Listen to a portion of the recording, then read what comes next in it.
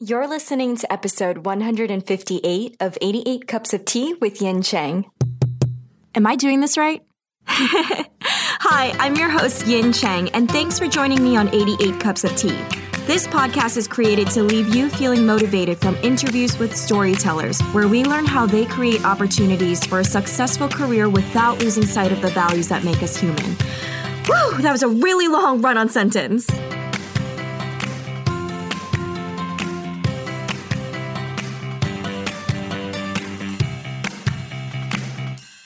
Hey, what's up, storytellers? Welcome to 88 Cups of Tea's podcast. Whether you've been listening in for a while or you're a brand new listener, I am so happy to have you here. We have the incredible A.S. King on the show with us today, but before we jump in, I have a quick favor to ask. If you're enjoying the show but you haven't yet hit the subscribe button and submit a rating and a review on Apple Podcasts, please take a moment to do that. Your reviews give new listeners a sneak peek on what to expect from the show, and the more ratings and reviews we get, the more we get featured so more people can find us and join our storyteller community and ultimately feel less alone in their journey pursuing the arts. So thank you in advance for that. Now on to today's guest, A.S. King. She is the critically acclaimed and award-winning author of Please Ignore Vera Dietz, Ask the Passengers, Still Life with Tornado, I Crawl Through It, and so many more. Her newest and very much anticipated novel, Dig, will be released on March 26th. In our conversation, we talk about balancing humility and ego, defining success, and finding confidence as a writer. We dive deep into what it means to be privileged and how we can be an ally to those whose experiences are different from our own. She shares powerful crafting advice on building strong characters and trusting your gut during the revision process. And we get a sneak peek into her newest novel, Dig, and the history that inspired it. A.S. King also created a writing prompt for all of you storytellers revising your manuscripts to help you cut all the unnecessary stuff out and refine your draft. Be sure to download the prompt over at 88cupsoftee.com/podcast/AS-King. Now let's jump right in. So Amy, hello. How are you? Hello. I'm so happy to have you on the podcast. Thanks. I'm happy to be here, and I'm doing well. It's Sunday. It's nice. It's cold, but I'm inside, so we're all good. That's amazing. So during our pre-chat, we were just talking about you being at a conference, and how was that this past weekend? Oh, that was good. Yeah, it was small. It's a small conference up in Bethlehem, Pennsylvania, and I've been there once before in conversation with Beth Kephart, who is one of my favorite authors and favorite people. And so this year, yeah, it was just a day. I did a workshop, did a panel, and read for the first time from Dig at the Bethlehem Library that night, which I don't want to say I wasn't prepared for. I mean, Dig doesn't come out until March 26th. So, but I had the ARC with me and I was there and I thought, well, they want to hear from this book, so I guess I'll give it a shot. And then I'd read it bits and pieces up at Vermont College of Fine Arts where I teach. So it wasn't like it was the first time I'd read it. And only the week before I'd have recorded the audio for chunks of it. Yeah, so it went really well. But to sort of, I don't know, when you're reading, you have to pick and choose. It doesn't mean the paragraph doesn't matter, but that paragraph may not be relevant to the 5 chapters you're reading versus, the whole book. So it helped. It helped me sort of see what worked and what didn't. But it was really good. It was nice. Ooh, I love that. This is a question I never thought of. Do you enjoy reading your work, or do you get nervous? Because I notice, some writer friends of mine, they get very, very nervous about reading, and they say they're a bit self-conscious in how they deliver versus, let's say, something like spoken word poetry where there's a certain rhythm and a rhyme to it. For you, when you read it, do you get very almost like transic? It's like a transic state, or you just kind of go through it? It's a bit of both. I'm not usually nervous when I read. Even if it's not my own work, I'll mention Beth Kephart again, but I'll read aloud for my family. This summer was her middle grade book, Wild Blues. And I love reading out loud. So that part of it isn't that big of a deal. But at the same time, like when I haven't done the audio, that I'd read another audiobook of mine and I read the whole book. This one I just read the narration, the third person parts. And that's where I get self-conscious because, the other parts are being read by legitimate voice actors, and these people know what they're doing. And they can, like, if they're doing, let's say, a conversation between three people, they can not only remember the voices that they've come up with for those three people, but they can recall them and have the conversation in those three voices. That's what an actor does. I'm just a writer.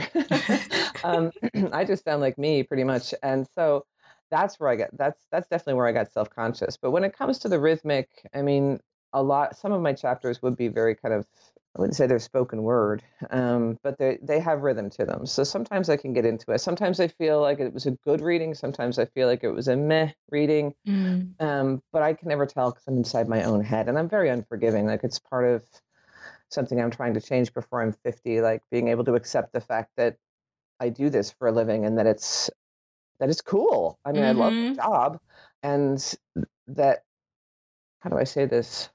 Like, I'm sort of overwhelmingly humble I think that's my makeup anyway. Like, that's just how I am. I'm more of a volunteer than a, entrepreneur, if that makes sense. Yes, and so yes.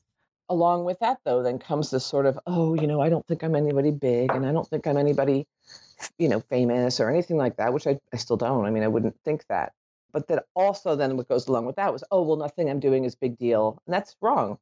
Yeah. I like what I'm doing. And what I'm doing is, I do get letters from readers that are like, I needed to read this or whatever. And it's important, it's special. And I don't know why I can't reach that yet, but that's deep stuff. But yeah, for the most part, I like to read, and it seemed the audience likes it. And as long as the audience looks happy enough and no one's falling asleep or on their phone, I'm good. Amy, you are really, really, really, really humble. It's crazy. You're so modest. You really are. You remind me of my dad, who's Taiwanese, and part of our culture on my dad's side, my mom's is Malaysian, so they're a little bit more up in your face and more known to be like Jewish moms. But my dad's side is very much like, anything good you do, don't mention, because it's almost like showing off. And it's very interesting. So it's a struggle for me. It's like, just even hearing how you've gone through that, a little bit of you're like kind of warring with yourself in that way, but it's just part of your genetic makeup where you're just super humble and modest. I always thought it was something where I would say, oh my gosh, my dad probably thinks I'm being too American right now if I even say, like, look, I got a 98 on my test, you know what I mean? And yes. Then I realized, I guess that's not really a right word to say, because obviously you're very American and you have the same, you're more similar to my dad than I am, know?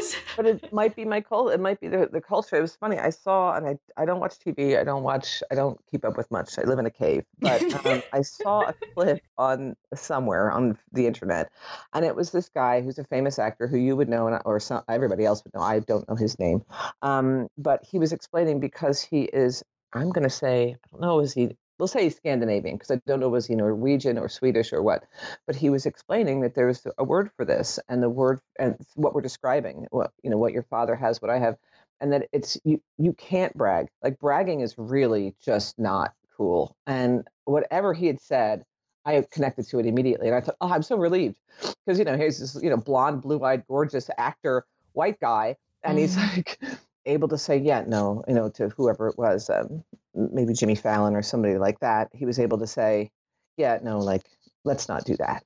And they were like, why not? And he's like, well, it's just not, let's not do that. That's too weird. And I think I would feel the same way if I was like, if I was one of those guys who people said was the sexiest man alive for the year, I think I would live in a hole for that whole year. I don't think I could handle that. Even if I was, like, if I could look at myself in the mirror and be like, yeah, I'm all right today. This is going well. And then if suddenly I'm in the front of people, I'd be like, oh God, no, I can't. No, it's embarrassing in a way. And then I look into it and I go, Amy, this could just be a self-esteem problem. And it could be. Like, I mean, I really don't know. Like, I look at it and I think, well, why won't I give myself credit for that? Or why don't I enjoy successes? Why am I not allowed to do that? And I think that part of that is just some weird psychological stuff. Are your parents very much like that? My parents are just really hardworking. They were always just hardworking. They were kind of, they would. I mean, if your mom and your dad did something that one would think would be really proud of, were they ever ones to actually like share about it with the family, or they're just quiet and they just keep moving along thinking like, nope, this is part of our job? It's a little bit of a mix. Like but we never went out for a celebratory. Dad was named president of this board, Oh, or mom was damn. named president of this board. But don't like the other thing was that what my parents, did, or my mom was, worked with kids. She's worked with, she was had a special ed and nursing and those sorts of things. There's not a lot of atta girls in nursing. There's not a lot of that. There's if you save someone's life, it's like that's your job. So I don't know if that carried through, but we were generally not braggarts. We just did things quite quietly, and yeah, maybe I got it from that, but it wasn't a shame either. Like you weren't to be Right. ashamed if you did something great. They'd be like, "Hey, that's great," but that's about it. Like you couldn't use it the next week. Say, "Hey, remember that great thing I did last week?" So don't, Right. this thing, a bad thing I did this week. That should level it out, and everything should be fine. And we should be grounded. Of course, I'm sure I tried that, but I don't know. I don't know really where it came from, but it's definitely. And I think it's an artist mindset. And I know I have other people in my family who are artists. And I think artists on a whole, I mean, Are super critical of ourselves. massive, Yes. massive. And on top of it, we're not walking the same path, that has that great retirement account, and it doesn't have all these other things. You're frugal by nature. You're, broke often. You're just trying. I don't know. And it could be because I was raised in the 80s. And this is something I've been working on, a graphic memoir that's never, that's now going to take a totally different tack. But the one thing that I've been trying to explore is the mindset of growing up, being from 10 to 20 during the 80s. And that age, I mean, from 10 to 20. And the money focus that was put into our brains from everything, from every commercial we saw, every TV show, every MTV, everything, and how money was what meant you were successful. And so part of that could be like a weapon against that. Part of it could be like, well, I mean, I lived 15 years in Ireland. I was self-sufficient, and over there, it's like the less you have or the harder you work that way, that's what you to be proud of. Like for me, it was like, okay, I don't go to the grocery store. If I'm hungry, I have to go pick a few, harvest a potato plant or go to the chicken house, and that's what I'm going to eat tonight. That hard living that's what I'm proud of. That's if I look back at my life, I think, what am I proudest of? Is it the novels? Is it the fact that it took me 15 years to get published and I was that stubborn? Is it this? Is it that? Is it my kids? Is it my marriage? What is it that is I'm proud of? I'm really proud of those years that we bought a house that was derelict. We turned it into this beautiful home, but most of all, while we did that, we were struggling and we lived through it or something. So I think that's part of it as well. Like when I look back at my parents, to connect to that question, they grew up during, the Second World War, and that was tough struggle. It was a harder time. And my mom grew up on a farm, and it was definitely rough at times. So it could be that too. It could just be the fact that I don't know, I'm more wired to be proud of what I've survived versus proud of something I did or award someone gave me, or and not to say I'm not proud of those, but I can't brag about them. It's just, oh, that's good. As long as the next book's getting written, that's fine. It's so really, yeah, it is about just getting on with it, continuing the work. Like some of the proudest thing, like my volunteer work has always made me very proud, but I don't brag on it versus corner anyone I can to make them understand that this area of the world needs help, and that's why I do it. So in a way, I'm more of an evangelist versus a braggart about it. I don't know. It's weird. It's weird. No, I think it's fascinating, and this is you've actually inspired some thoughts in my own head, because on a more personal side of my story is that I came from an acting background. And when there were friends, I would get very uncomfortable. People would recognize my, whether it was difference between recognizing me versus recognizing my work. And I never understood what it was. And I'm still trying to figure out what is the actual verbal, how to verbally explain it. But I would tense up and I would get very, I don't know, to the point where sometimes I would get aggravated if people would just be like, oh my God, were you playing a certain character? Versus, oh my God, are you part of 88 Cups of Tea? That, you know, that I love that episode. It really spoke to me. I was crying in my car. Like, there was a huge difference in that. And there was something where I would gravitate towards that, and people didn't understand. I had friends growing up where they would be like, what's the issue if you get recognized? Isn't that what you wanted to do? Isn't that why you went into acting? And it infuriated me, because I think for me, it felt like undeserved attention, number one, in front of those friends who work, I felt, way harder than I did, who are going into, you know, they were like, quote unquote, the good Asian kids. They're the ones who chose to go into pharmacy, doctors, business, and all the things that my parents wanted me to do. And they deserved, in my mind, I felt like they deserved the accolades for the work that they were, the blood, sweat, and tears and years that they're putting into their work. Meanwhile, for mine, I felt almost like, you don't understand. I'm not here for that kind of superficial shit. You know, like for me, it's about connecting with the work and breathing life into a character and being part of something bigger, being part of a story. Like, storytelling had its place in its world through the medium of acting. And I felt it was really difficult for me to explain to most people. It was interesting when you were sharing your story and talking about how artists, especially when you were like from 10 to 20 years old in the 80s, right? And going against, okay, like everybody was saying you define success with money. It's just like a different concept, I think. And I felt like the way you explained it was closest to anything I've ever heard of before. So I'm going to have to like play it back and then write it down so I can like know how to formulate my words, you know? Yeah, no, it's interesting because I didn't know you had an acting background, and that's acting. Actually, I think it's being an actor and being a writer have that similar thing. Like I actually, in the beginning, I remember the beginning struggle where I was like, no, that's A.S. King. I'm Amy. Hi. This is what I do. A.S. King is over here doing this. And I'll say, oh, today I have to go and be A.S. King, and I'll go and be A.S. King. And there's no real difference between us because I can. I'm sure you, even just in this short time, I have no filter. So there's no difference unless I'm in an elementary school, then I can't, say shit. But I'm still me. And I'm just talking to, 11-year-olds, let's say, which is, that's a new thing for me anyway, because I wasn't really publishing for that age group, but I've enjoyed it because I could take the same ideas that I was talking to 18 and 23-year-olds and 75-year-olds about and bring it to an 11-year-old and ask the question, hey, how come you think you should be happy all the time? That doesn't make any sense. Nobody can be happy all the time. And you wouldn't believe the eyes go wide. And they're like, what is this woman telling me? I'm 11. Everyone's told me I should be happy all the time because these sneakers I have and because I have lunch or whatever. But even when I think about that, like, oh, I made some, 10-year-old feel relieved because he or she did not feel, didn't feel that they were allowed to have emotions beyond what was sort of sanctioned for them.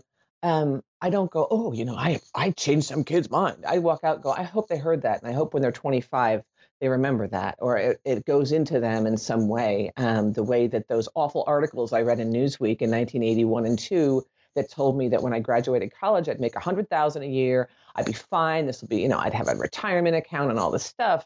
I kind of had to come at it. I've been writing for 25 years. I've been publishing for just over 10. And last summer, I did a lecture up at Vermont College about what is art and what was it called? It had a really long title. It was What is Art and How do we make it? And once we make it, where do we put it? And once we find somewhere to put it, will we be happy? And that, I don't usually listen to my own lectures, but I listened to it a few weeks ago and I sat there and I was like, wow, I really need to take my own advice on this. I have to listen to this like every few weeks. But what I ended up coming up with is, what is success? What is failure? Yes, everybody's going to define it a different way. How many times am I asked, when am I going to write a real book? When am I going to write a grown-up book? And I'm like, you haven't read my work. My books are grown-up books. But more importantly, like, when are you going to make your $1 million? And I'm looking at them going, do you ask bus drivers? No one got into bus driving for making $1 million, or nursing, or teaching, or anything. But why do you think I got into this? And then you have this other thing, and this connects with the actor thing. People think that not all of them, but there are people who think that that the minute you are on that commercial, that TV show, that whatever, or you've published this book, that you must have an ego. And this is how it was said to me. You must have an ego to believe people want to hear what you have to say. And that is how it's described to me. And I think I've really wrestled with that for years. And I go, okay, well, I mean, technically I have an ego because my brain would be really messed up if I didn't. It's not really about, oh, what I think is important. You should think it too. It's more like, here's some art. Yeah. If you dig it, awesome. If you don't write me a dumb letter. Yeah. Or if you want to, I'll skim it and I won't be writing back. But like, why would we waste our time sort of celebrating other people's failures in that way? Like, if I read something that I thought was awful, why would I want to tell that person? In fact, if I'm reading it and it's awful, I should close it and put it down and pick up something else that I enjoy.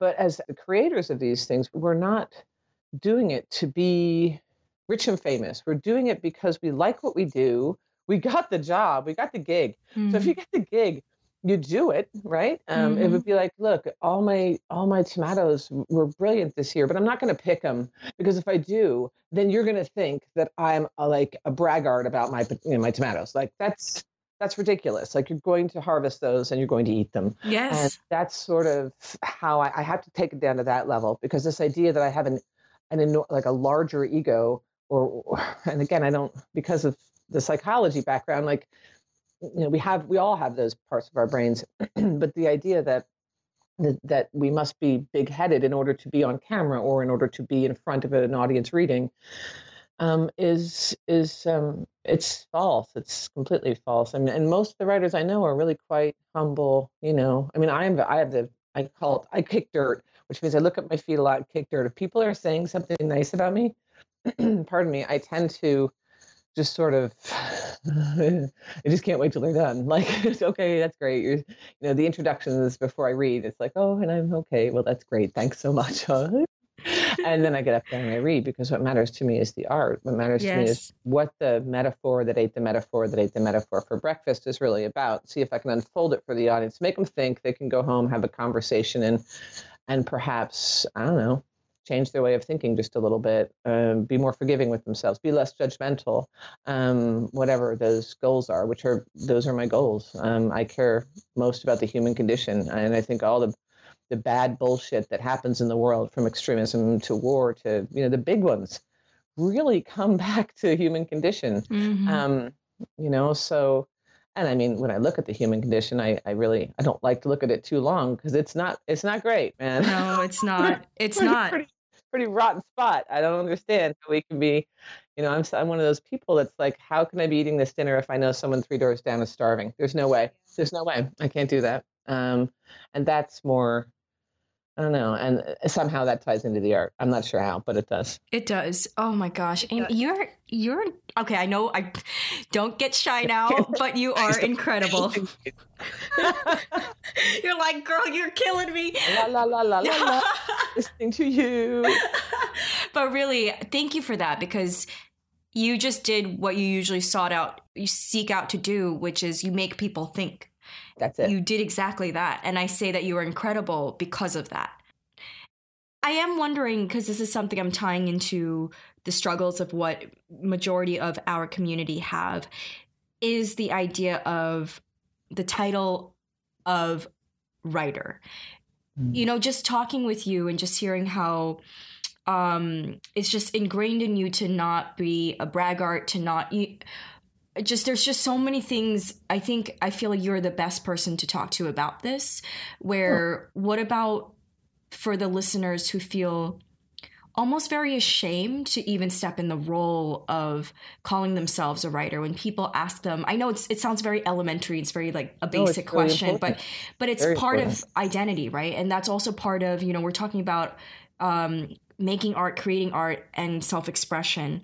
So I have an answer to that. There we go. Because I'm like, there's that, right? Okay, so there we go. Yeah. Boom. Okay, so all right. one of the things that because I wrote 8 novels over 15 years. I wrote a lot of poetry in the meantime too. And I have 500 plus rejection letters. It was, it was always, you're a girl, you can't be weird, or, or this book sucks, which legit it did. Whatever it was, right? Because you have to practice. You have to love the art. So I'll meet a lot of people that come into it. They're like, I want to be published. I'm like, well, that's fantastic. How much did you write this week? Well, I didn't write it all. Oh, well, then you're gonna have a problem with this business, because if once you get in it, you know what they're gonna want? Another book. So you have to love the writing. So as long as they love the writing, you're a writer if you're writing.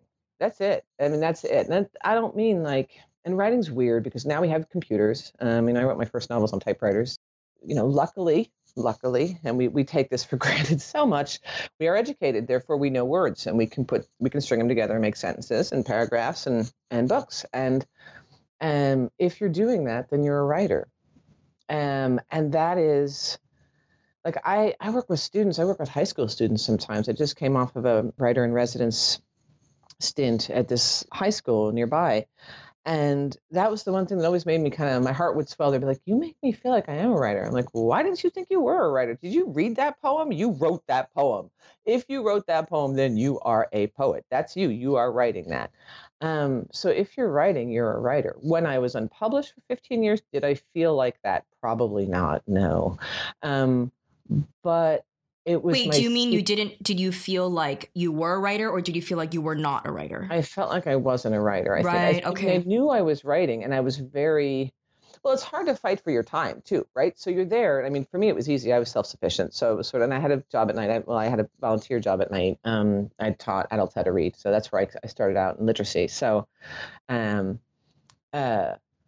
but to be able to say, hey, I'm going upstairs for 2 hours now to get my words in, I've been very fortunate in the fact that my partner has always been supportive of that. He's also a big reader, and had that. But were there, those times I got all those rejection letters, were there times I was just like, this is ridiculous. I'll never be a writer versus I'll never be a published writer. Yeah. I mean, but if you're writing, you're a writer. If you're painting, you're a painter.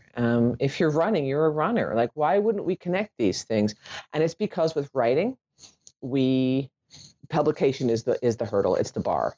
And that is, it's true in some ways. Then you can say you're a published writer. Does it make you happier or any better of a writer? No. Yeah, that's true. Does it, what makes you better is the practice. To those, to the listeners out there, look, if you're writing, you're a writer. That's it. And you're no different than me, and you're no different than anybody else you want to name, whether it's Marlon James or whether it's John Updike or whether it's Heming. I don't care who your hero is. If you're writing, you're a writer. And it's just the journey is longer for some people, it's shorter for others. And if publication is going to happen, you need to continue practicing anyway. So it's all good. Thank you. Yeah. No, that was perfect. And I think they needed to hear that. Because I think there's so many times where they try to persuade themselves. This is just me eavesdropping on comments they put and messages they send to me, whether it's via emails or on social media. But we have this private Facebook group, and it's a very protected space. So they feel very open to share, their biggest struggles. And I notice that a lot of it is oh gosh, I feel like shit because I haven't written for months, or, my husband or my wife or my parents don't know that I'm writing, and they think it's a bullshit kind of hobby that won't get you anywhere. So I feel ashamed to call myself a writer. And it's just, and that's it. They don't want to wear that coat because they go, oh, if I say this to a real writer, I'm putting huge air quotes around that.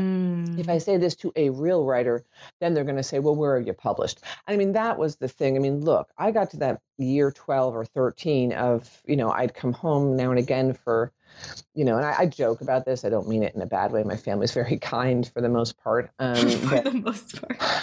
We'll like into that. But I'd come to those larger Christmas gatherings or whatever, like holiday gatherings or picnics or something. And they'd say, "What are you doing?" I'd be like, "Oh, I'm still writing." Or they'd say, "Are you still writing?" I'd be like, "Yeah." And then they say, "Are you published yet?" And then you sort of start, Oy, oy, oy. then you look around and you don't make eye. And then after a while, though, they don't ask. And then they just stop making eye contact and they don't ask you anything. And because they don't know what to do with that. And they don't understand that you're enjoying yourself writing. And actually, it's kind of fun. And because it's like, it'd be like, are you still in college and didn't get your degree yet? It's Yeah. and if you were in college for 15 years, people would be like, oh, about her, probably never going to graduate. I don't know what she's doing.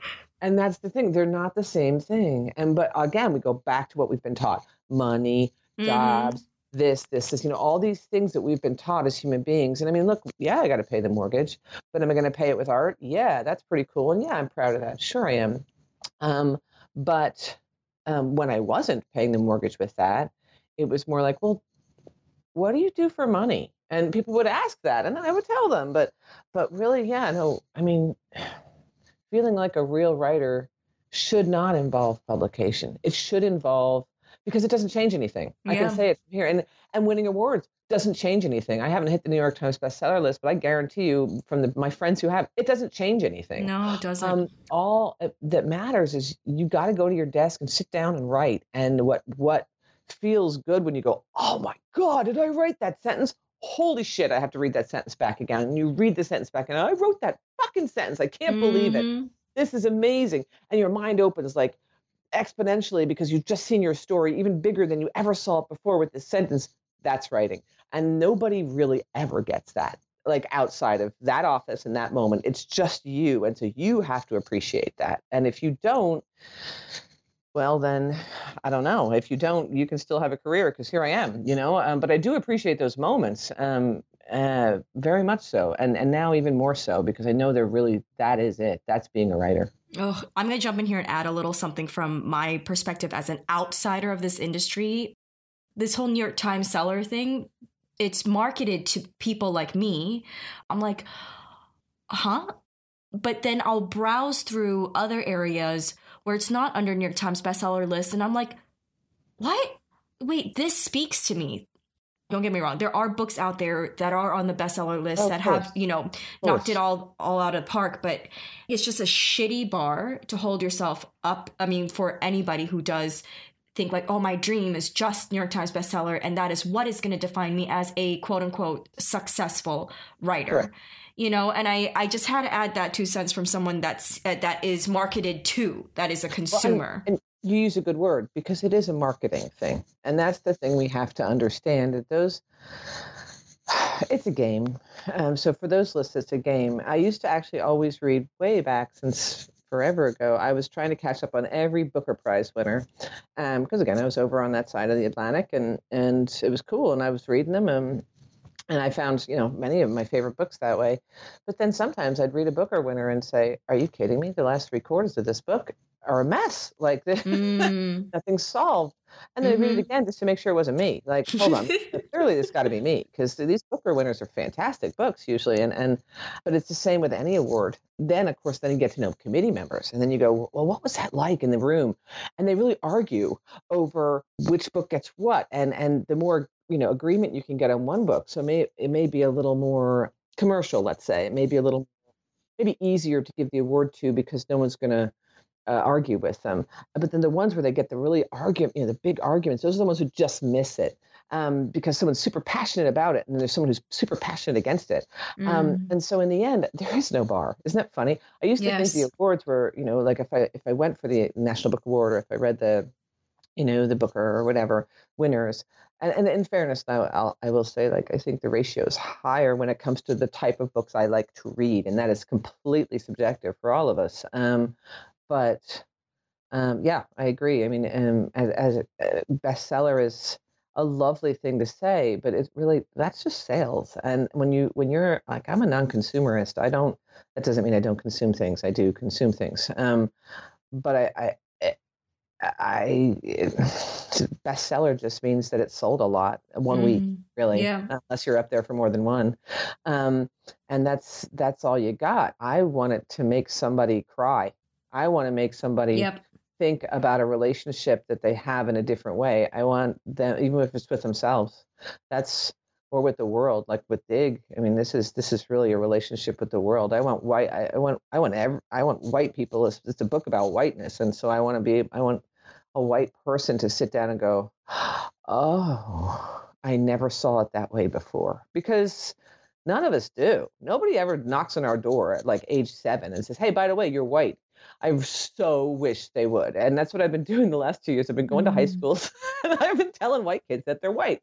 And it has been so much fun. No, seriously, and this has been so much fun because obviously, immediately some ears close. And that's cool, man. I know where I am too. I'm in Pennsylvania. I'm in an area where I know I grew up there. I get it.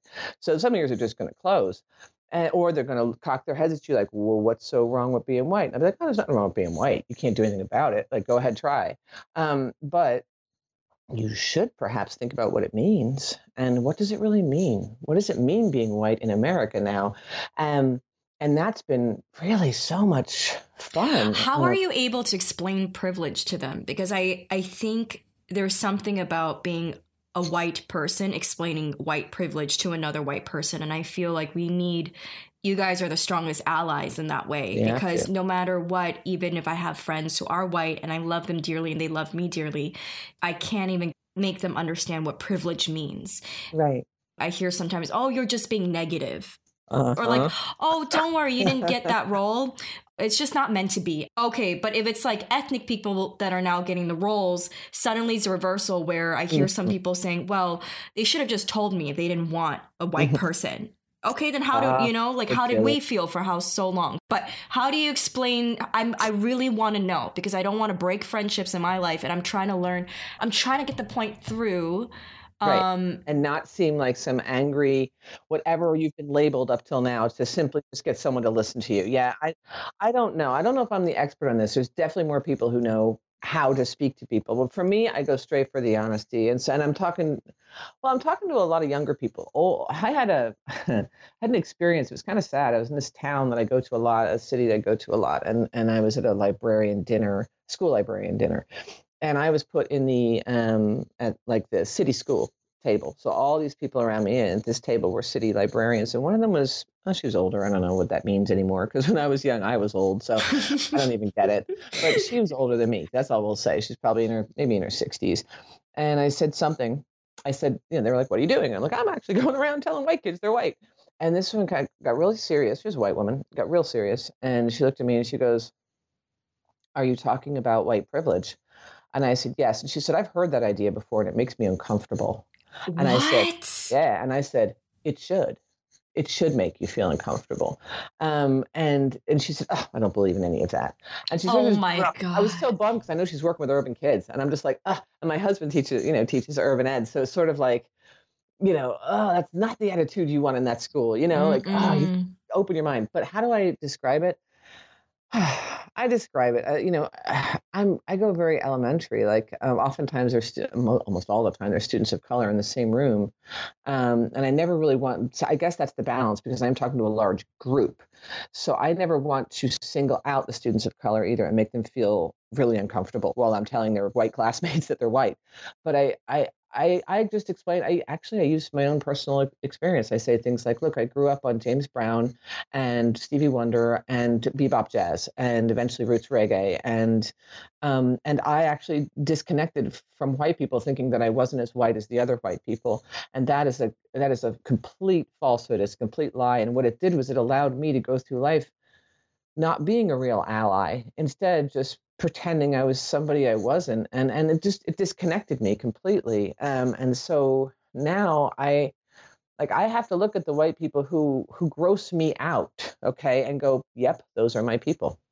There are people out there who are white who are, burning crosses, let's say. That's a common enough thing up where I came from. And I have to look at them and not go, oh, they're just stupid, or oh, I can't just blow them off.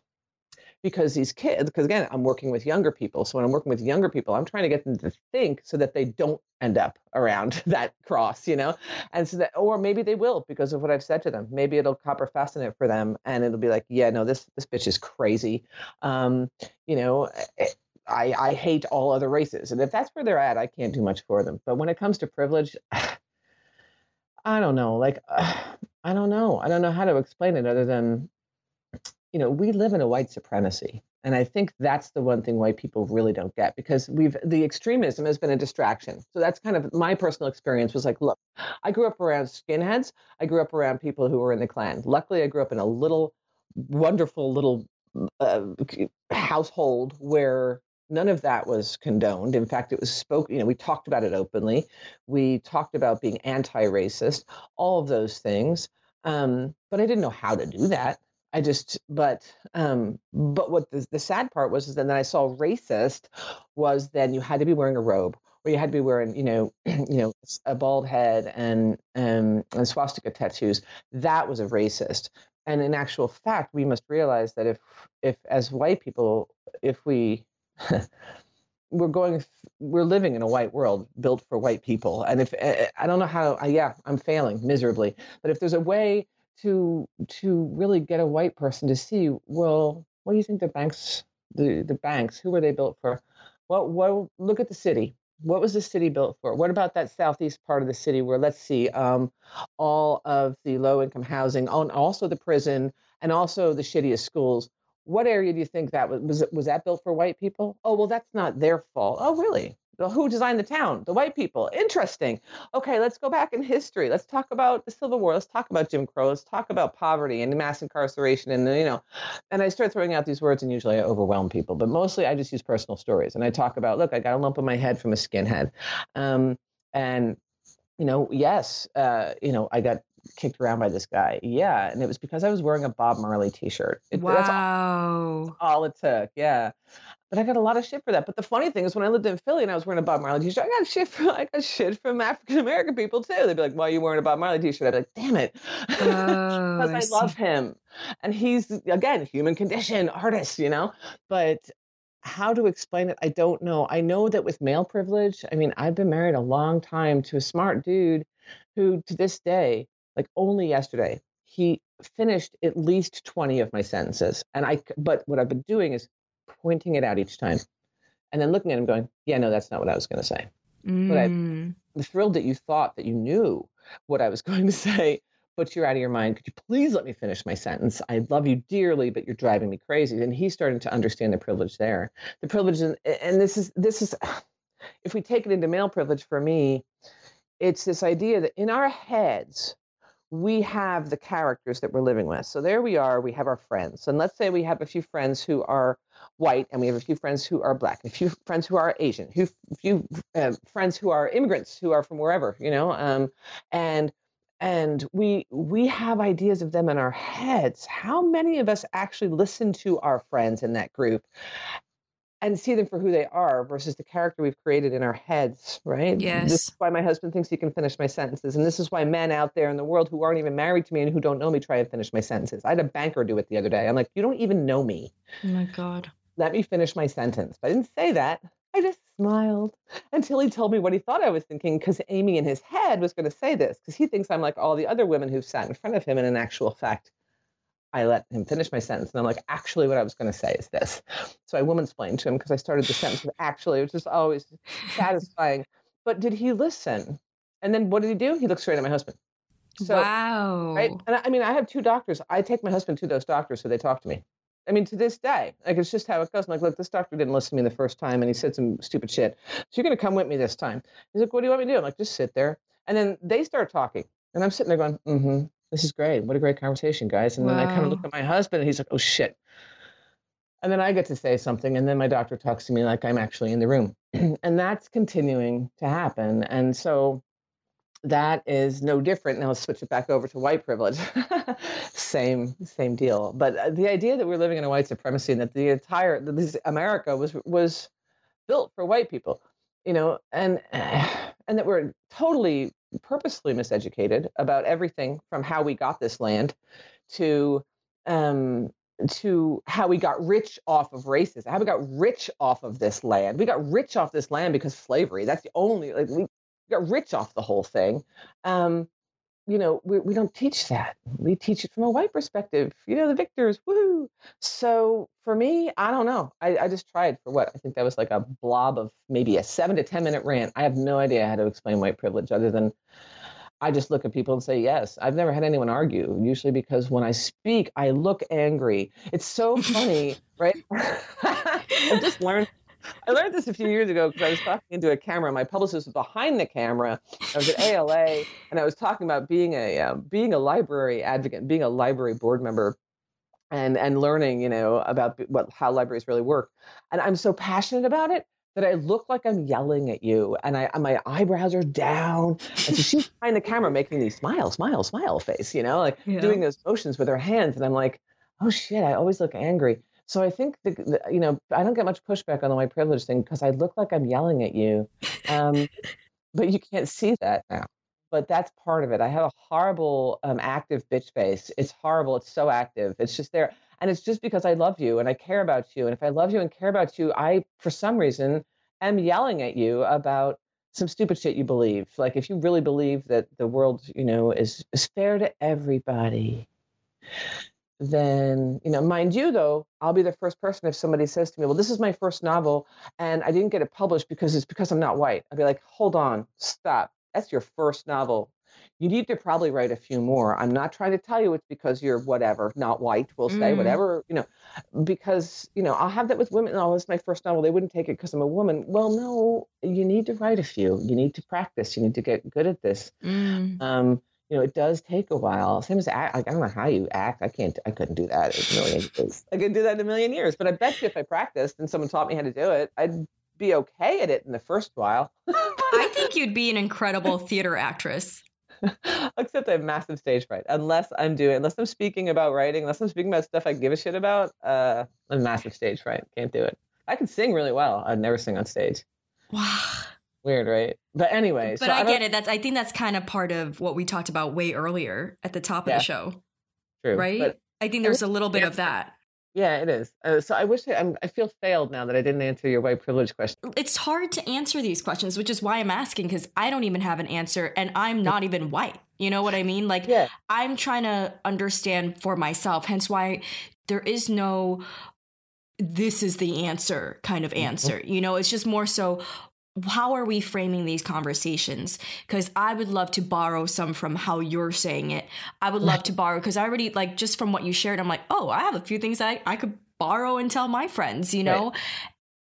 And you're right. Like you said, the one thing that really stood out to me, and everything stood out to me, but the part that really resonated with me, where you grew up seeing what was, like, most of us grow up seeing what's extremist. So it's so easy to put a label on it. But those people who don't realize they're being, there's microaggression going on as well. And there's white friends who are like, well, I have Black and Asian friends, so I'm not racist. I'm like, no, it doesn't work that way.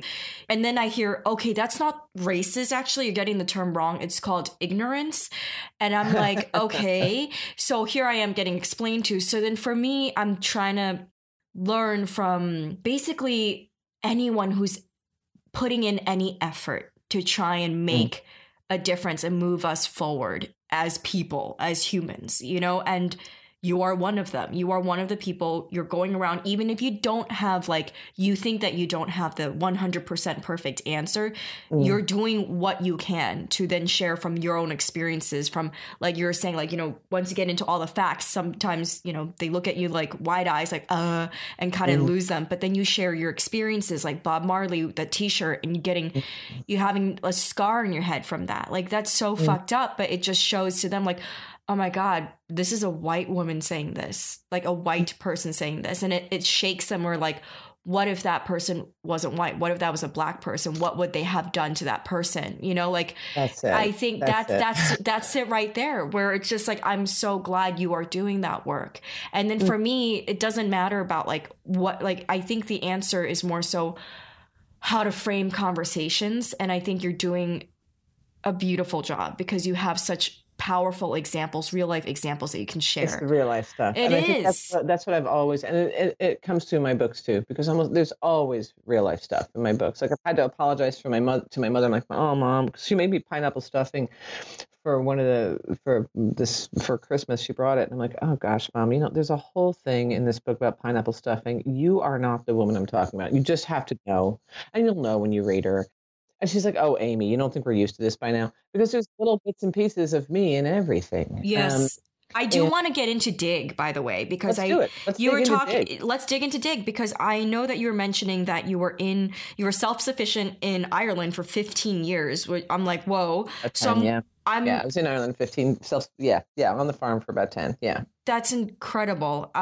Were you there? Was that like where you first got your inspiration? Because this story has a lot to do with, I mean, yes, buds, you know what I mean? Like, I know it's such a silly, but no. I mean, how about this? Why don't we, before we get into it, like just so the audience can get familiar, because your book is coming out March 26th. So we're timing the release right around then. So can you give them like a blurb of what they could expect from Dig? Yeah, you know what I'm going to do? I'm going to cheat and I'm going to read the back. Okay, that's perfect. It's sitting in front of me. So, all right, so this says, it's like the big type says, the shoveler, the freak, can I help you, Flea Circus, Loretta, and First Class Malcolm. Dig is the story of 5 teenagers buried in their family's tangled secrets. Only a generation removed from being Pennsylvania potato farmers, Gottfried and Marla Hemmings managed to trade digging spuds for developing subdivisions, and now they've got a McMansion and $10 million in the bank, both of which they've declined to pass on to their adult children or their grandchildren. Because we want them to thrive, Marla always says, even when thriving looks like total estrangement from half her family. As the poison at the root of the family's white suburban respectability spreads, the far-flung grandchildren find their ways back to one another just in time to uncover the terrible cost of maintaining the family name, and they must decide whether they'll continue paying or start digging. So it's kind of a metaphor. Yeah. But it's a multi-generational story. It's 3 generations. So we're looking at, boomer, grandparent type age. And then Generation X, that's me, losers. Still losers. We're still losing. I don't know what else to say, but I don't care anymore. It's like, oh, Newsweek lied. And so Generation X parents, and then like teenagers now. And it really explores, it's really more about, it's funny. It's about white. It's about race. It's about white. It's about white privilege. It's about whiteness. It's about where it came from.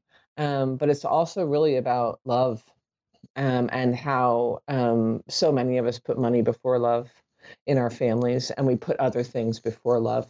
A lot of it, there's a line from a Kate Tempest song / poem, whichever way you want to ingest Kate Tempest. If you haven't yet, please do. Just start ingesting her. She's unbelievable. But there's a line that says, I'm screaming at my loved ones to wake up and love more. And it's that I listened to that album pretty much nonstop. It's like a trance album while I was writing this book, or a chunk of it anyway. So it's about all those things. It's about kind of how we relate as families, how we're falling apart, really. How we're falling apart, how caring about money more than everything else really we're falling apart, I think. And I think as white people, I guess, if I look at it this way, I always wanted to know, where does this shit come from? I don't understand it. I don't understand why that dude thought, like, at that age, the guy who dropped me on my head, he must have been probably at the most 20 years of age. He had a tattoo on the inside of his lip that said skin. I wrote about him actually in a book years ago as well. And actually that particular whatever you want to call that, beating / whatever he did. And I think to myself, what happened to this poor young man that made him so full of hatred? It makes no sense. I always wanted to get back to it. Where does it come from? Where does the non-extreme racism come from? Because that's the most common. That's the one that took over. That's what's here. When people said, oh my gosh, 57% of white women voted for Trump. Do you think I was shocked? I wasn't shocked. It made me go, yeah, of course they did. I know them. I live in a religious Christian conservative town. Don't ask me why. It's a long story. I would so not be living here, but it's cute. It's nice. And I can walk to the shops, and that's great. But like, it didn't shock me at all. And then when I wrote this book, without a spoiler, I realized only after I was on like one of my last revisions, I realized how it really came down to that right there. White women, white men too, but white women. Women, as much as men control women, women control men in a way. Men have to think and act in a certain way. They're scared to death of us, and they should be, because we birth shit. And there is nothing scarier than birthing shit. And we speak our minds. Holy shit, that's scary. And we have opinions, we have all these things, and men have been terrified of this for years. But we also oftentimes are the ones raising the kids, especially talking to the kids. And so when I think about, well, if this many people voted for this guy, then why would you be surprised that 57% of white women did? It makes complete sense to me. I don't plot. So all I knew is I wanted to write about whiteness, and I started a book out with this kid who was shoveling snow because we recently had a blizzard and I had been shoveling snow. And then it just kept growing from there. Why spuds? I'm so curious.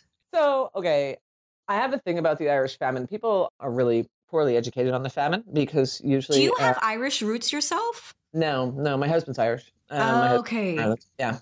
And so I have citizenship. We all do, because of course we do. But no, I have not a drop of Irish anything in me. But once I moved there and started to understand Irish history, because it's very hard. All you ever heard here during the Troubles, you only ever heard IRA. That's all you ever heard. But when you went over there and you understood that there were terrorists on both sides, that really opened my eyes to going, wow, American news is well, it's limited.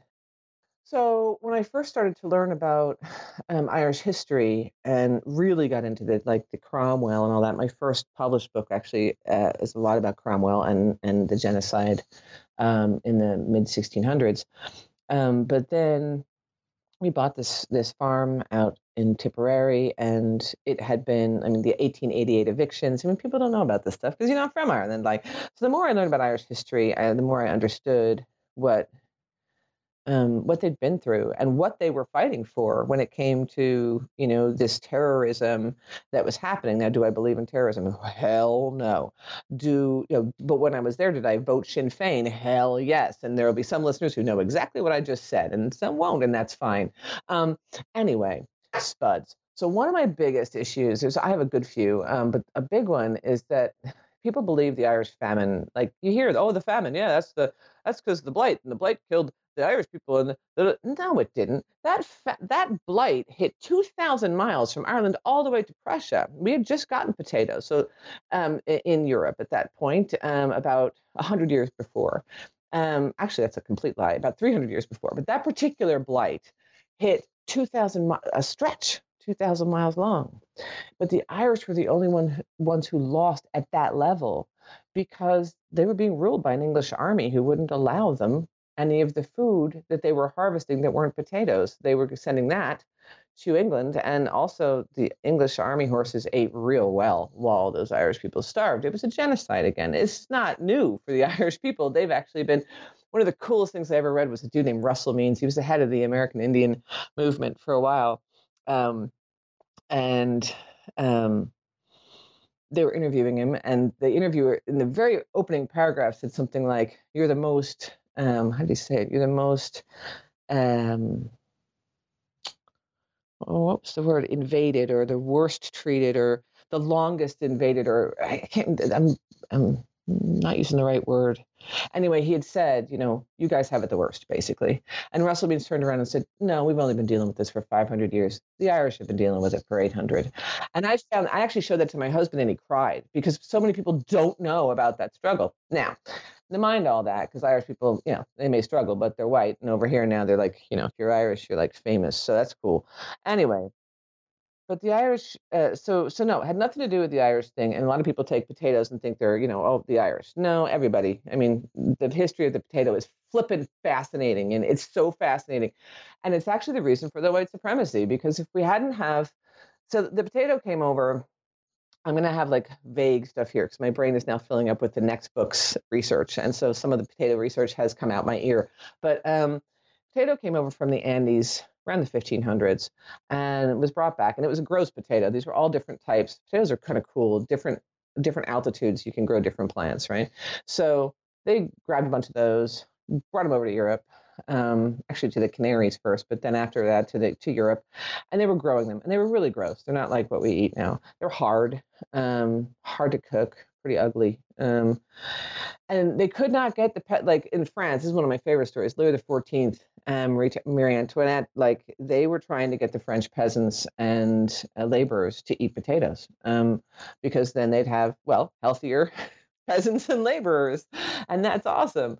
But they wouldn't eat them. They were like, screw you, we don't want these things. They taste like shit. And it eventually took Louis XIV. What he did was he planted, I can't remember, was it 20 or 40 acres? So we'll just minimize it and say it was 20.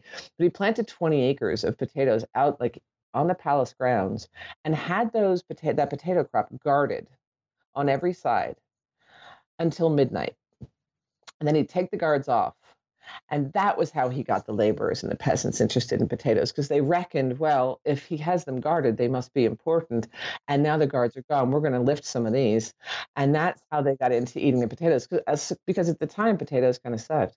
But what we have to understand, and I'll use Ireland as it's kind of an extreme example. In the 100 years between when the potato was introduced as a food, and it is the most nutritious per square inch, that is the most nutritious plant you can plant. Okay, so from the 100 years from when the Irish started eating potatoes to the famine, actually, that's a lie too. Sorry about that. That was misinformation. But just in the first 100 years, all right, they almost tripled their population.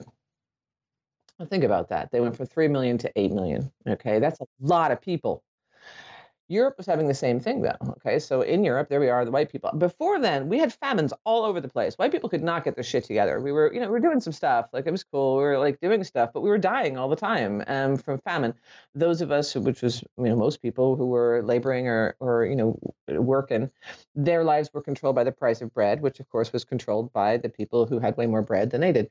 But famine was so common. It was massive common, like all the time.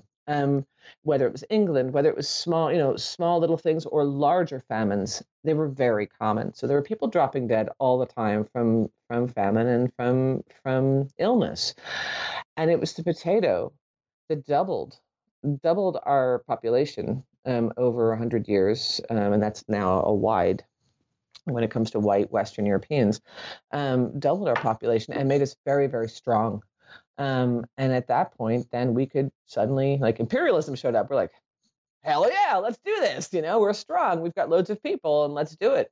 So to me, when I read about the history of the potato and read other people who'd already made these connections, I did not make this connection first. There were plenty of people before me. Michael Pollan has a wonderful book that I'm spacing the name on right now, but it's upstairs on my desk. It'll come to me.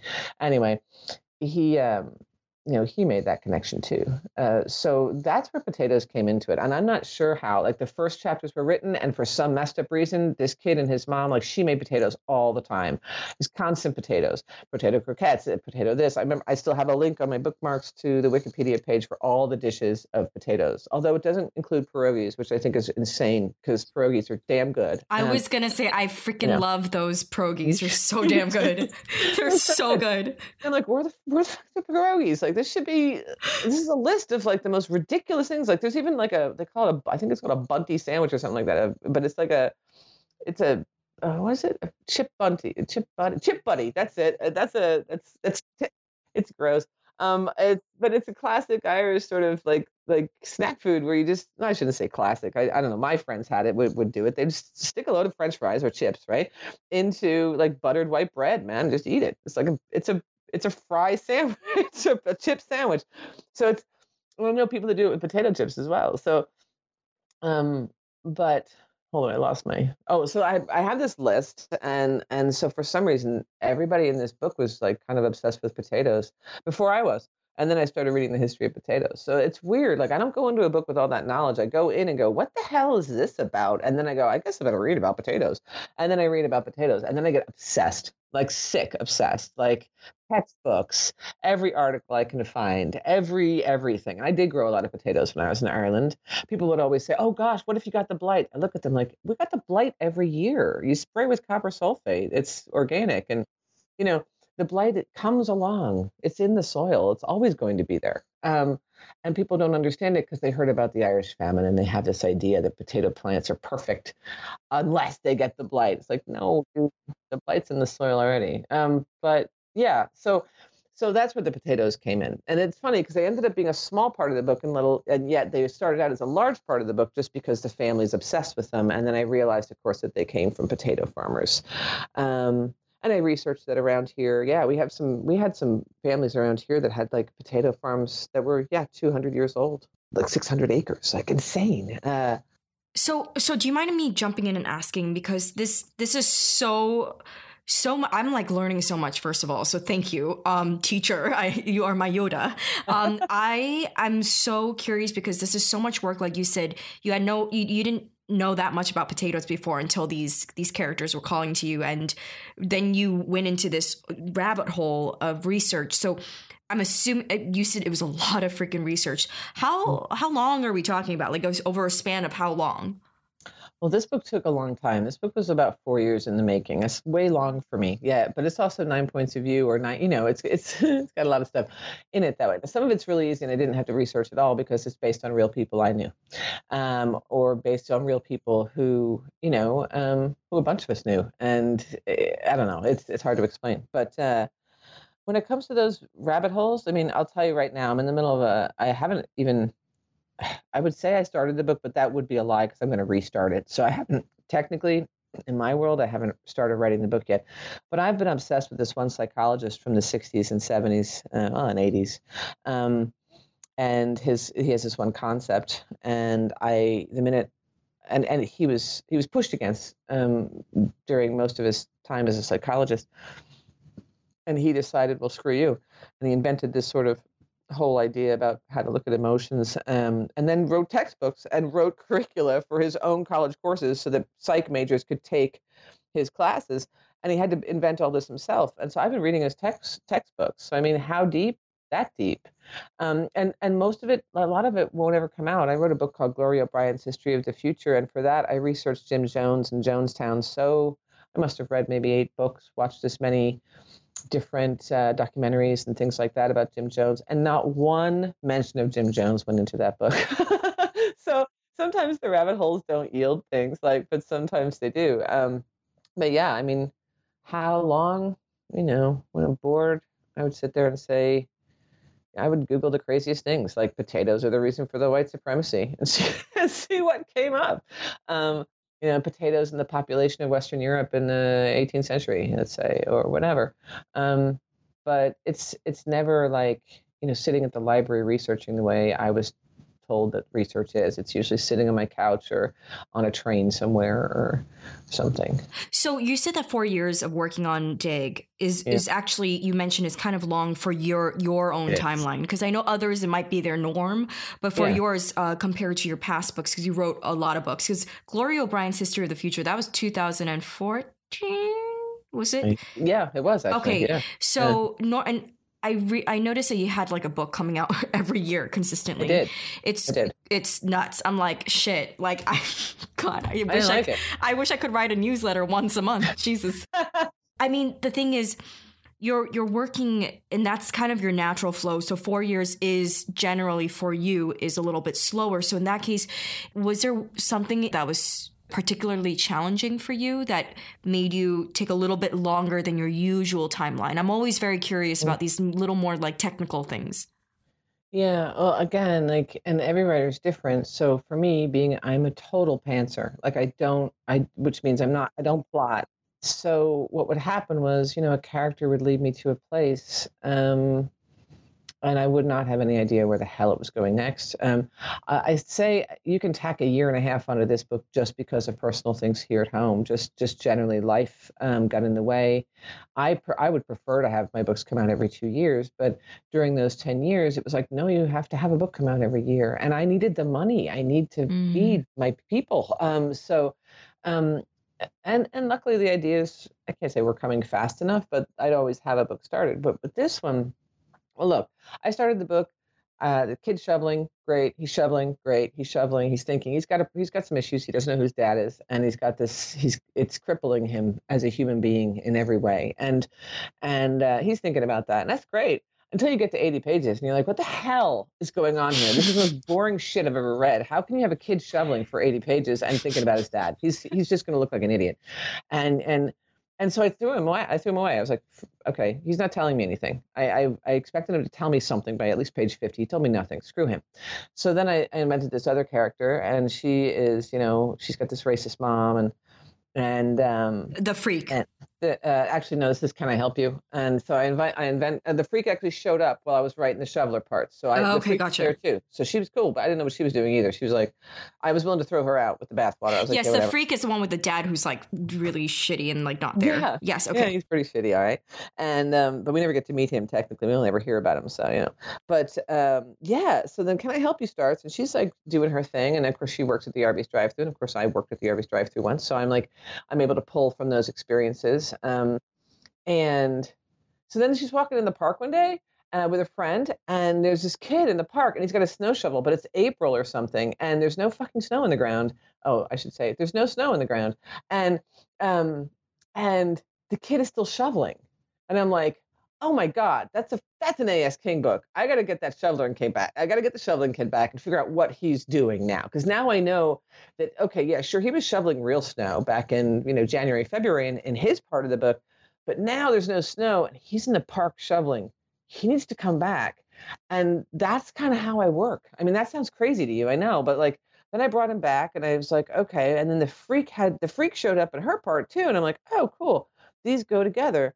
And that's kind of how it works. But I think mostly the reason it took me so long were massive distractions in my personal life and burnout. If there is such a thing. I mean, I still love my job. So burnout, I don't mean it in that way. I just mean, dude, I'd written my first middle grade book, I think, in there somewhere as well. I just had a lot of deadlines and travel. I mean, don't forget, I still can't. I definitely write books because I love writing books, but I love writing books because I get to talk to young people, whether they're here or whether they're in Australia or New Zealand.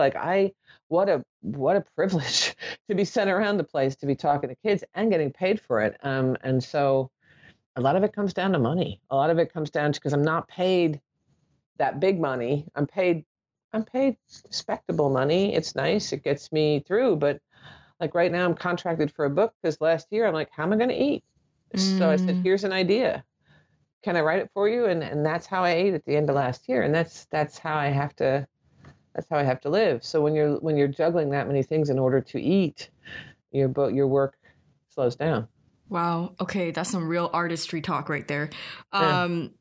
Well, was there a character that you felt the most complicated and the most, in a way that slowed you down? I mean, I know you said the boy who kept shoveling, he was like 80 pages long, but was there anything like the freak? Yeah, no, it was the freak. Okay, down. And why is that? Because the freak didn't tell me her secret until page 350. So I was continuing to write the book. The book is in three major parts. One's introduction, one's the blender, one's the strainer.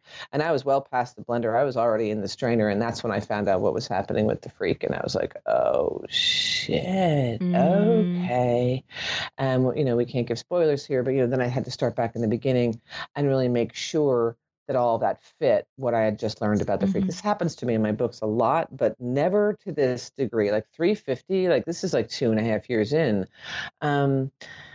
And, just now she's the hardest one for me to look at. Well, for a bunch of different reasons, which again would be a little too spoilery. But yes, she gave me the most trouble because I couldn't. But she was also the most fun to write. Isn't that funny? Most fun to write. Every chapter is all caps with exclamation points. I mean, and it was so much fun to read that in the studio when I was doing the audio. It was just what is it? The freak hates, your idea of a party. And I got to just say it like there was an exclamation point on it. It was cool. But yeah, she was tough. She was tough for a bunch of reasons. All right. And she's tough for me now. Just again, personal stuff, it's gone on, but I loved her the most. Weird, right? No, that kind of makes sense. I think overall in life kind of usually happens. Yeah, I think it happens that way usually. Do you mind me asking, because this community is a majority, I'm not sure if you're aware, but the community, a majority of them, yes, they're all readers, but a majority of them are also beginner writers. Okay. And a lot of them have trouble with first drafts and with trying to get the first draft revised and not sure how to bring it to the next draft. And let's say they run into, because I've heard several of them talking about characters that just drive them around and around and around, almost like in circles, and they just can't figure out what the character's doing. Do they need to cut them out? Do they dive further? I mean, for yours, it's 350 pages in. That's already 2.5 years in as well for you. So is this, and I think it also helps knowing that you have a teaching background as well. Like you know how to deal with students. So what is something that you can share, even if you pull out examples from Dig, or even like, I know you already shared with The Freak, you just had to keep writing her. You had to keep writing her. And then it wasn't till 350 pages in, that's when you had to backtrack and like make sure it made sense from the beginning of the book. Are there other avenues as well? Yeah. Well, I mean, look, I'm a real believer in a shitty first draft. Get it out of your brain.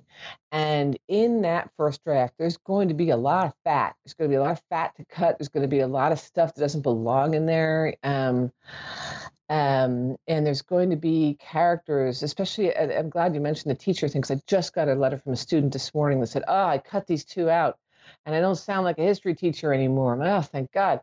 Because she was writing this great story about it doesn't matter what she was writing the story about, but what she had done was she started to she got so excited, she poured all these other characters from Civil War times in there, but they didn't belong in the story. The story was already populated with exactly who it needed to be populated with.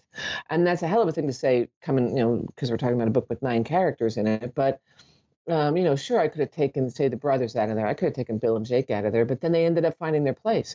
But revision is everything. I had an editor who used to write to me, and she would write these long editorial letters. And it wasn't because every sentence was a new problem. It was because she was so good at trying to explain it. She was like, well, she had that thing where she's like, it was like new math. You had to learn it 6 different ways, right? So she would say it 6 different ways.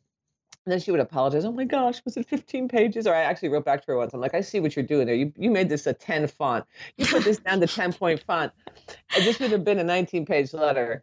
I see what you're doing. And then she's all apologetic. And I had to say to her, dude, no, revision is the sport. I'm a former jock, and I'm not a very competitive person. But when I'm competing against a book that I wrote that I want to make better, that's everything. So, okay, so tips, I do a thing called the holy shit chainsaw revision. So after I'm done, I finish my first draft.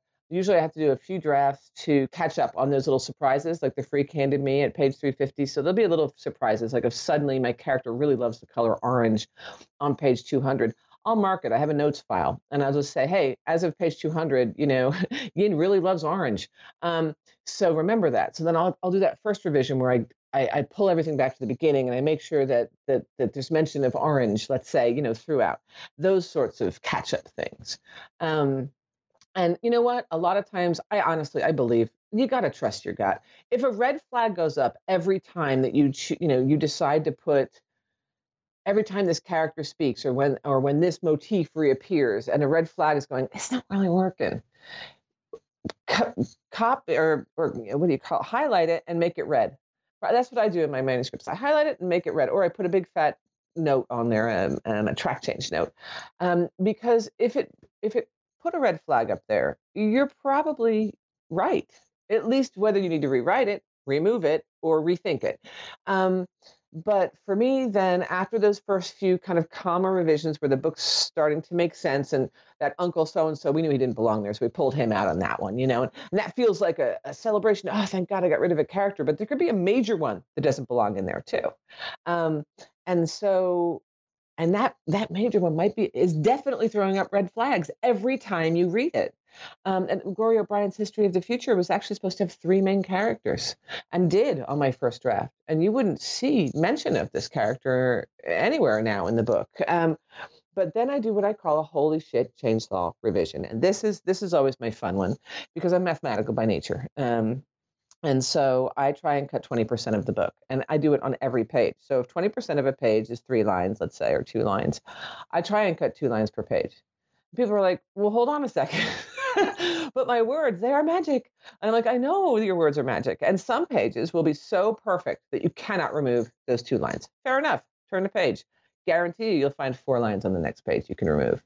If it doesn't advance, and this is Vonnegut, so this is straight Vonnegut, if it doesn't advance the plot or illuminate your character, a sentence. If a sentence doesn't advance your plot or illuminate your character, cut the sentence out. Cut it out or fix it, I guess, if you really want to keep it. You do have to cut a lot of darlings. Sometimes the darling is the whole character. Sometimes it's the whole plot thread. But you gotta go in, and that holy shit chainsaw for me is great because I do it twice, which means that by the time I'm done with the book, 50% of the book that I wrote in that first draft is gone, but it's replaced by succinct ideas and sentences and words and the right word choice, and I get to really sort of play with it. So that was a long answer to a short question. No, that's really helpful. Now, I am wondering, how the hell did you know all this? Was this something that was intuitive, your holy shit chainsaw style of editing? Or is this something I just made it up. I mean, but the thing is, it's got to come from somewhere. Was it because you were an avid reader as a kid? Was it because, did you take workshops or you had this influential workshop teacher before that's kind of told you about the more succinct it is, the better the writing is? I always feel like every writer is influenced by someone or some readings. I mean, like a lot of my favorite books, and I know he's a dead white guy, and I don't care. Kurt Vonnegut and I mean, I have him tattooed on my arm, not like him because that'd be creepy. But like it's a representation of him, and the reason I like Kurt is, well, same. He was more concerned with the human condition than anything else. His books were short, and they were very, very powerful. And I tried to sell, there's a book called Why People Take Pictures, which actually became part of Gloria O'Brien's History of the Future. But anyway, I tried to sell this book, and publishers would come back, and it was an adult book, and they just kept saying, it's too short. I'm like, dude, it's 52,000 words. I'm looking at Catcher in the Rye. I'm looking at Hemingway. I'm looking at Steinbeck. Crying out loud. Some of his best books are like 25,000 words long. And I was very I was confused by it. So I like this. It's funny because we're talking about a book that's 400 pages long. It's very complicated. But I like that short, succinct stuff. And Vonnegut really, his writing advice, it's what I hand to my students when I meet them. And I just handed it to a bunch of students at that conference the other day. It's just his 8 rules for writing fiction. And they're very simple. Your character has to want something, even if it's a glass of water. And that other one I just said to you about cutting sentences that don't, illuminate or move forward. But no, my last my official writing class was I left college after one semester and then went to art school. So my last writing class was basically Comp 101 in 1988. Right when I graduated high school. I haven't had a writing class since. What I did was I read like crazy. So like when I read something like Salman Rushdie, Salman Rushdie is who got me writing. But I'd read all the Vonnegut. I was reading Tom Robbins, reading a lot of white guys, a lot of what I thought I would be reading had I gone to college for writing. So mostly everybody from Burroughs to Camus, but still all white guys. And then I got into Gabriel Garcia Marquez, and I got into, because Rushdie got me right in there. I was like, I need more of this. So it is a lot of what I'm reading. What's helped me a lot with my writing is writing other things, poetry, short stories. I sucked at short stories the first time around. I thought they were great, but they're really awful. And then when I did them again, and I was good at them, and that helped me find the economy of words. But when it comes down to that holy shit chainsaw revision, it's usually just massive desperation. I read the book, I still think it sucks, and I want to burn it. I'm like, I can't burn it. So let's cut out 25% of it. Let's see what I can really do here to make it the most simplified thing I can do. I can make it. It's kind of like weeding a garden. Like when you really weed or really clean up your garden, there's nothing like that feeling. You look out at it and there's no weeds and the plants are all looking real nice and the soil's all brown and rich and I don't know. So no, there was nothing other than honestly, trusting your gut. You got to trust your gut. And this ties it back to your first question. How do you feel like a writer? See, if you don't feel like a writer, then you're not going to think like a writer, or you're going to think that you're not allowed. You don't have permission to think like a writer. Therefore, you don't have permission to trust your gut, because what the hell is your gut? Your gut's stupid. It's not a writer. And all these things. And it's all that fear of failure, fear of success, all that stuff's caught up in your gut. Your gut is super important. When you're reading your work, you have to flag the stuff that you think sucks. Even if you're wrong, you can come back three reads later and go, no, this still works. Forget it. I'm turning it back to black text now. But for a while, and I still do. I will still skip things that put red flags up. I'm not good. I'm not great at this. It still takes me, hundreds of drafts. But the revision's great, because it's where you get to really I don't know, dress your character in what's comfortable for them and what fits and what's real. I don't know.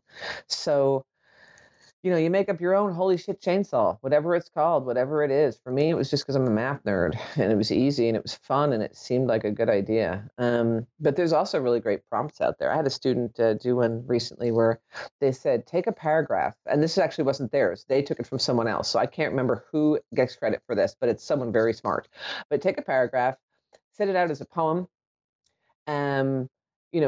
use the word choice as if it was a poem, and then stick it back in paragraph form and see what happens. And that's a beauty. That was great. And I cannot remember who she did say whose prompt that is, but that's a good one. That's also goes back to economy of words then, right? Because you're trying to tell that part of the story in poetry. So you're limiting your words. So there's so many tricks with revision that way, which is, wonderful. But yeah, I just kind of came up with it on my own because I felt like it wasn't working. And if it's not working, what will we do? I'm a born problem solver, I guess. Dang. Okay, I know, again, you're very modest and you're you don't like all that bragging thing. So I'm just going to tell you are freaking brilliant. I will call it like I see it. You're so fucking smart. Oh my God. I'm just looking at my feet now. This is great. I know. Put earmuffs on. But damn. Okay. Thank you for that, because that's actually actionable for listeners to actually apply. Yeah. And whether they apply their own now the only thing, if you're going to use the holy shit chainsaw revision method, you must actually rename your file in all caps. It has to say holy shit chainsaw and then the title of your book with the date on it. And by the way, if you're not saving your book every day, save a new file of your book every single day with a new date on it. It's important, because if you start chainsawing shit out and you're like, where the hell is that part where so-and-so does this? And you're like, oh shit. Then you need those there so you can search. Oh my God, this sounds bad. This sounds like this has happened to you before. Oh yeah, but it's really apply the sentence. You're because the 3 words, like the phrase that was in the sentence. You're or in that paragraph, you're and you just search it, and it comes up from 2 weeks ago. It feels like 2 years ago, but it was only 2 weeks ago you cut that shit out of your manuscript. Time moves so differently inside of a book. But yeah. So make sure you're saving it every day with the date on it. So it's going to say, holy shit, chainsaw, and then your title here, and then, whatever this date. Yeah, yes. Yeah, exactly. 2/17/19, and save that. Because you know what? Files are tiny. Word files are tiny. Damn. Okay, that was really helpful. There was a tweet by Andrew Carr on Twitter. I sound like a grandma saying this. And he mentioned, so I'm still trying to get my way around Twitter. So he was quoting and saying, another star for Dig. Okay, close your ears. It was a beautiful review, and said, I'm so pleased with this review, particularly with this simple statement. King's narrative concerns are racism, patriarchy, colonialism, white privilege, and the ingrained systems that perpetuate them. And I know earlier you also mentioned it's a lot about love too. And a lot from that quote, I actually wrote this down when you were sharing it, where K Tempest, the song I'm screaming at my loved ones to love more, it has to do with that as well. And then also touching back in the very beginning, also sprinkling throughout our conversation, the human condition.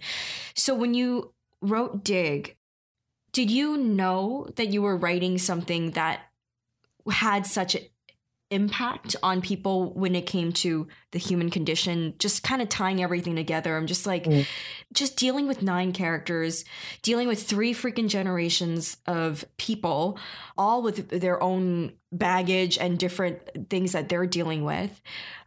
I would just assume for myself that I would have trouble even just fleshing out the 9 characters. So then here you are, you know, you're doing so much more in that you're stirring up conversations. You make people think, you make people aware. You know what? I don't even know what the hell my question is. Number one, I'm in awe. That's what I think the answer to your question is. And when you start a book, like, and it's funny because I had this interview where I have to type it. I have to answer the questions on a Word document. And it said, what sparked the idea for this book? And I went, well, I knew I wanted to write about whiteness. And that's where that sounds so wide and sounds kind of stupid in my world because I didn't want to write about white privilege. I wanted just whiteness. And what is whiteness? And then I kind of got into this thing where these characters I was writing, I think what I want to do, I think my main goal in every book is to write characters that are so like you, meaning you, any you, whoever you is the reader, that you can find something. You can go, oh shit, yeah, I thought like that once, or oh yeah, that happened to me, or oh yeah, it's universal. That's the whole point. And so I didn't have a plot. I didn't have a roadmap, but I hopped in the white car and I wanted to drive the white car around for a while and see what the white car felt like. Now I'm white, so I already know what the white car feels like. It's being stopped by a cop after doing 100 miles an hour and getting away with not only my life, but no ticket. But it also meant that I got hit on too. And, I might have used that to my advantage. So the point is, that's being a white woman. But anyway, I knew I was in the white car. I wanted to ride around in it. And the one thing I'm hearing back from early readers of this book is, oh shit, this is my family. And it's people who totally this isn't their family, except in some way it is. In some way, we all have that uncle who will make a racist joke. We all have that uncomfortable moment with our parents when they're like, well, I'm not racist. Well, of course we're not racist. Like but if we're not, recognizing the white supremacy, then we are. And so I don't know. That's kind of way too strict, actually. That's a way too strict definition of it. But at the same time, for me, I did have a roadmap in a way, and it was just to uncover the reality of whiteness, not some extreme, but I did put the extreme in there because they were people I knew. And I wanted to put that in there so that you could look at the two different things. Well, these people are good white people. These people are bad white people. Oh, shit, these good white people aren't so good anymore. Oh, shit. Okay. And then to have the smartest among us, who are the youth, the smartest because their minds hopefully are open enough. We are so dumb as we get older because we have this little tiny little thing we see. We just see this tiny little part of the world because we had to back up our decisions that might have been shitty. We had to defend ourselves because we made a bad choice. We were afraid of making mistakes. To this day, we get worse the older we get. We can't admit we're wrong. We can't apologize. We can't do any of those things. And so suddenly you've got the one generation that can actually look at everything in the white car, I'll say, while I'm driving the white car, and they're going, oh shit, okay, things look like this. And at that moment, we've all white people, we've all been at that moment, right? We chose to do, you've got a million choices to do, of what to do with that thought. And I wanted to show that moment in time where you can choose to go, okay, I'm going to be part of the solution, not the problem, versus, oh, look at how, and while also showing, look at how easy it is to be part of the problem. It's so easy. I mean, it's right there. You can all you got to do as a white person is nothing. That's it. That's all you got to do. That's all you got to do. And not talk about it and not just not think about it, because we have the privilege of not having to think about this at all. That is privilege, to not have to think about any of this shit. To argue with a woman of color about what white privilege is hilarious. That's but it's not funny. But it's, to me, it's mind-blowing, and yet a majority of white people would do that. And we had a moment, and that moment's always there. It's here right now. I'm about to turn 49. It's right here, and I'm on this boat, not that boat. I don't want to be on that boat. And you know what? On that boat, that's not the Klan boat. The Klan boat's way over there. They're nuts. They're way over there. They're crazy people. As far as I'm concerned, no offense to any Klan listeners. I just no, don't you worry. We do not have that in this audience. Yep, no. So that's the idea. Like, yeah, I did have that. And the most important thing is it's not that every book is an autobiography. Andrew Smith has said it recently. He said every book is a self-portrait. I like that. That's totally Smith's, not mine. And whether he was actually quoting someone else, I don't know. So there you go. I'm always digging to see what's inside me that's universal. And so that's how I got there. So I did kind of know, I knew I wanted to explore whiteness, and I didn't know how, but at the same time, in each person's life, there's a chunk of whiteness, including like Loretta. When you look at Loretta at the end, she's still not really with it. She still thinks that she's in front of the circus audience for the most part. She's not really together because she's had such trauma.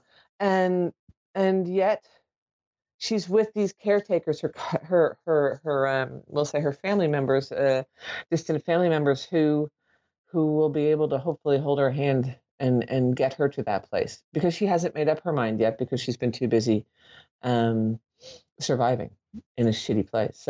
So yeah, so it's there to be able to grab you by yourself, by your own neck. That's what I try and do. I try and grab you by your own neck with my book, which makes no sense, but I'm grabbing myself by my own ear or my own neck at the same time and say, hey, listen, you think about this shit. That's all I'm asking you to do. Think about it. I mean, my name is asking, so I'm asking you to do something, right? And that's sort of, for me, that's the bargain you make when you're reading the Ask King book. You make a bargain to at least maybe think. You may not understand what the hell you just read sometimes, but at least you're going, what was that about? What was that about? And that's a question that I'd like you to ask. God, that was so good. Amy, you are a true fucking artist. You know that? You are a true artist. Cool. That's good. I'm glad, because I'm broke. So that's awesome.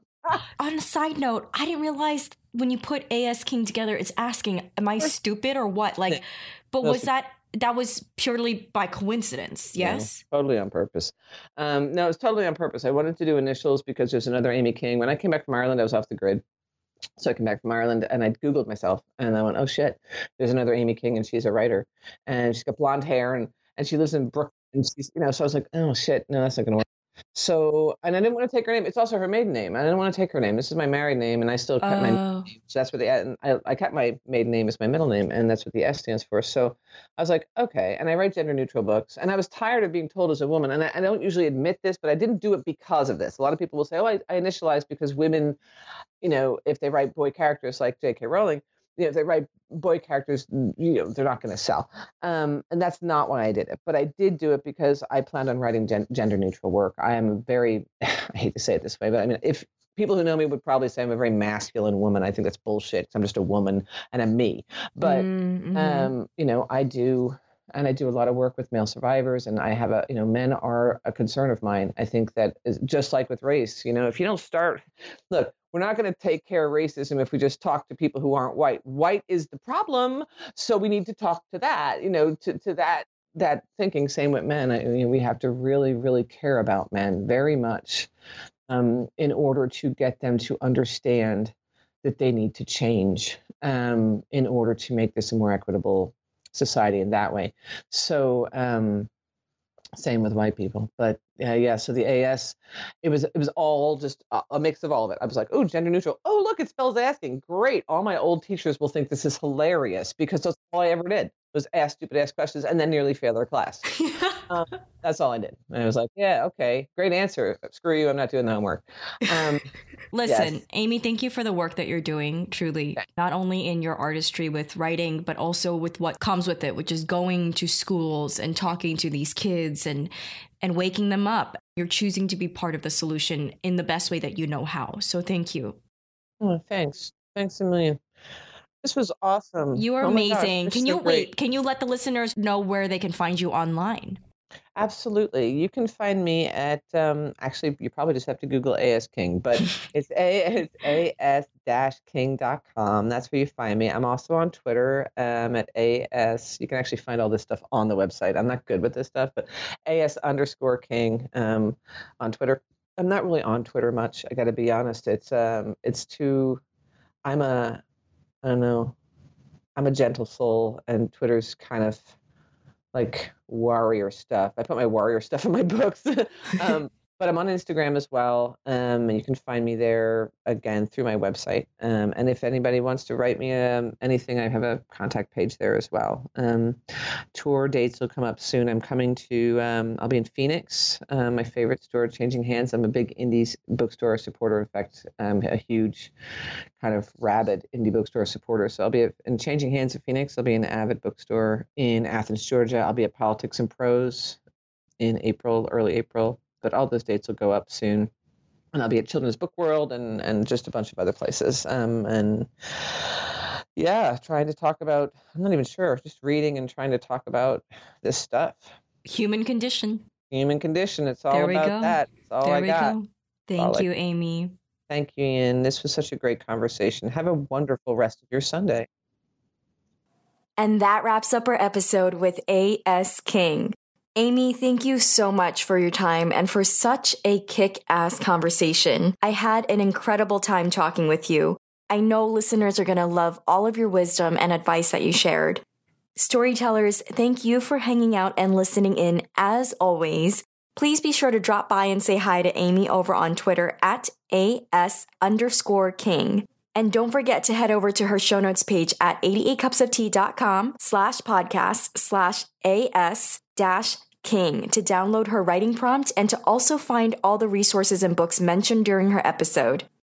If you'd love to tangibly support our show and also receive early access to our interviews, head over to patreon.com/88cupsoftee to sign up as a proud patron, who we also lovingly refer to as super storytellers. And thank you so much in advance for supporting 88 Cups of Tea. Have a super productive week, and I'll catch you not next Thursday, but the one after that. Hey guys, it's me again. Thanks so much for listening in on 88 Cups of Tea. Go create something magical today, and I'll catch you in the next episode. Bye.